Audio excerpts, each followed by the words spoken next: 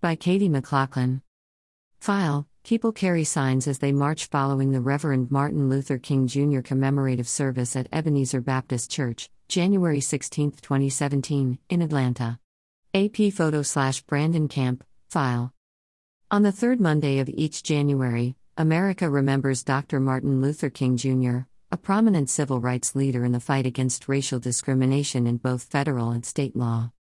In honor of Dr. King's legacy, here's a look back at some cases involving Black rights that Court TV has covered over the years, as well as some of the networks reporting on legal stories that shaped Black history. The death of George Floyd. On May 25, 2020, bystanders in Minneapolis captured cell phone video of police officer Derek Chauvin kneeling on the neck of George Floyd during an arrest. Two other cops, Thomas Lane and J. Alexander Kung, held Floyd down while a third, Toe Tao, attempted to keep horrified onlookers at bay. Chauvin kept his knee on Floyd's neck for 9.5 minutes, even though he said he couldn't breathe. Floyd died there in the street. All three former officers are currently behind bars, having been convicted of both criminal and federal charges. Chauvin faced the most serious charges, and is currently serving a 22.5-year state sentence for murder and manslaughter. He also received a 21-year federal sentence for civil rights violations, and will serve that sentence concurrently. The killing of Ahmaud Arbery. On February 23, 2020, Ahmaud Arbery was jogging in Brunswick, Georgia when he was chased by Gregory and Travis McMichael, who were in a truck. Neighbor William Roddy Bryan followed in his own truck and filmed the altercation. The McMichaels, a father and son, boxed Arbery in with their truck while trying to make a citizen's arrest. They thought Arbery was responsible for recent neighborhood break-ins. Travis shot Arbery at close range with a shotgun. He collapsed and died in the street. Travis claimed it was self-defense.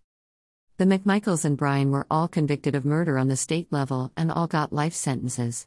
They were later convicted on federal hate crime charges, with the McMichaels receiving life sentences and Bryan getting a 35-year sentence. Breonna Taylor botched raid. In the early morning hours of March 13, 2020, Breonna Taylor was gunned down by officers executing a no-knock warrant in a narcotics investigation. When the cops kicked in the door to Taylor's Louisville apartment, her boyfriend, Kenneth Walker, fired his own legally owned gun, believing the home was being broken into. Two officers, Sergeant Jonathan Mattingly and Detective Miles Cosgrove, returned fire, striking Taylor, 26, who was standing in the hall with Walker when she was struck by 8 bullets. Taylor, who was an EMT, bled to death. Walker was not harmed. Another officer on the scene, Brett Hankison, was standing outside the apartment during the raid.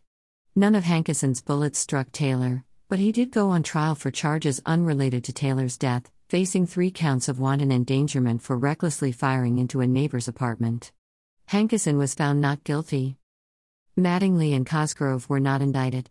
Their claim that they shot in self-defense was deemed justifiable because Walker fired first. Additionally, it turned out that the narcotics investigation focused on an ex-boyfriend of Taylor's who never lived at her address. The death of Daunte Wright. On April 11, 2021, Minnesota police officer Kim Potter pulled Daunte Wright over for having an expired vehicle registration, as well as an air freshener hanging from his rearview mirror. Minnesota law prohibits motorists from hanging objects from rearview mirrors. Potter soon learned Wright had an outstanding gross misdemeanor warrant. As she attempted to take Wright into custody, he got back in his car. Potter then shot Wright in the chest with her service weapon, which she claimed she mistakenly grabbed instead of her taser. Wright drove a short distance before colliding and dying at the scene. Potter was found guilty of first and second-degree manslaughter. She's currently serving a 2-year prison sentence. The beating of Rodney King. Just after midnight on March 3, 1991, the savage beating of unarmed motorist Rodney King was caught on a bystander's video camera. King, 27, had been speeding in Los Angeles and refused to pull over for cops. He eventually stopped, and multiple police cars descended upon him. When King refused to lie on the ground, officers kicked, punched, tased, and attacked him with batons. 4 officers, Lawrence Powell, Stacy Kuhn, Theodore Briceño, and Timothy Wind, were charged in connection with the beating. All 4 officers were tried for use of excessive force. All 4 were acquitted. Those not guilty verdicts kicked off the LA riots. In their federal trial, However, Wind and Briceño were acquitted, while Powell and Kuhn were convicted of violating King's rights and sentenced to 2.5 years in prison. The killing of Amadou Diallo.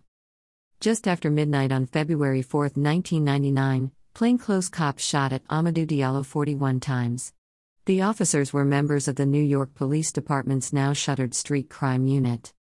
Diallo, 23, an immigrant from West Africa, was struck by 19 of those 41 bullets. He died on the stoop of his Bronx apartment building. Officers Kenneth Boss, Sean Carroll, Richard Murphy, and Edward McMillan later admitted they mistook Diallo for a rape suspect. That said, they believed Diallo was reaching for a gun when they fired their service weapons. Diallo was unarmed. The officers were eventually found not guilty of his murder. The death of Trayvon Martin, 10th anniversary look back. Trayvon Martin, 17, was visiting his father in a gated Florida community in 2012. While walking home from a convenience store where he had purchased candy and iced tea, the unarmed teen was shot and killed in a physical altercation instigated by Neighborhood Watch member George Zimmerman, who was later acquitted of second-degree murder. Landmark Supreme Court case, Heart of Atlanta Motel v. U.S.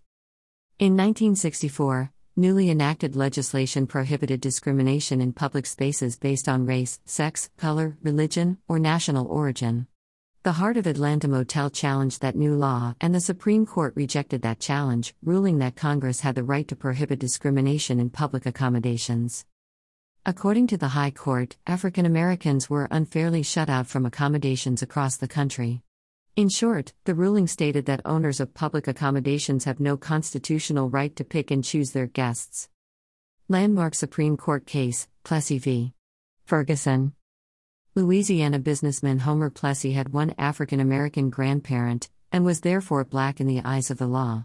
While traveling by train in 1892, Plessy refused to sit in a car for black people, which was required by law in Louisiana at the time. Upon his arrest, Plessy petitioned the Louisiana Supreme Court for a writ to stop trial court Judge John H. Ferguson from going forth with proceedings. Plessy was convicted and appealed to the United States Supreme Court, arguing that the 14th Amendment's Equal Protection Clause allowed him to sit where he wanted. The state argued that separating people by races ensured public safety. In a 7-1 decision, the Supreme Court upheld Louisiana law, stating that as long as the accommodations were equal, the federal government could not interfere.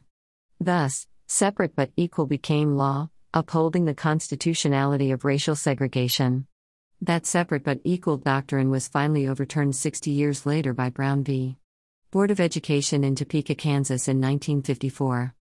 Black and Blue, a court TV special. This hour-long court TV special took a deep dive into the criminal justice system's history and relationship with African Americans. For more on Court TV's coverage of race and justice, click here. For more crime and trial news coverage, visit Court TV. This content was originally published here.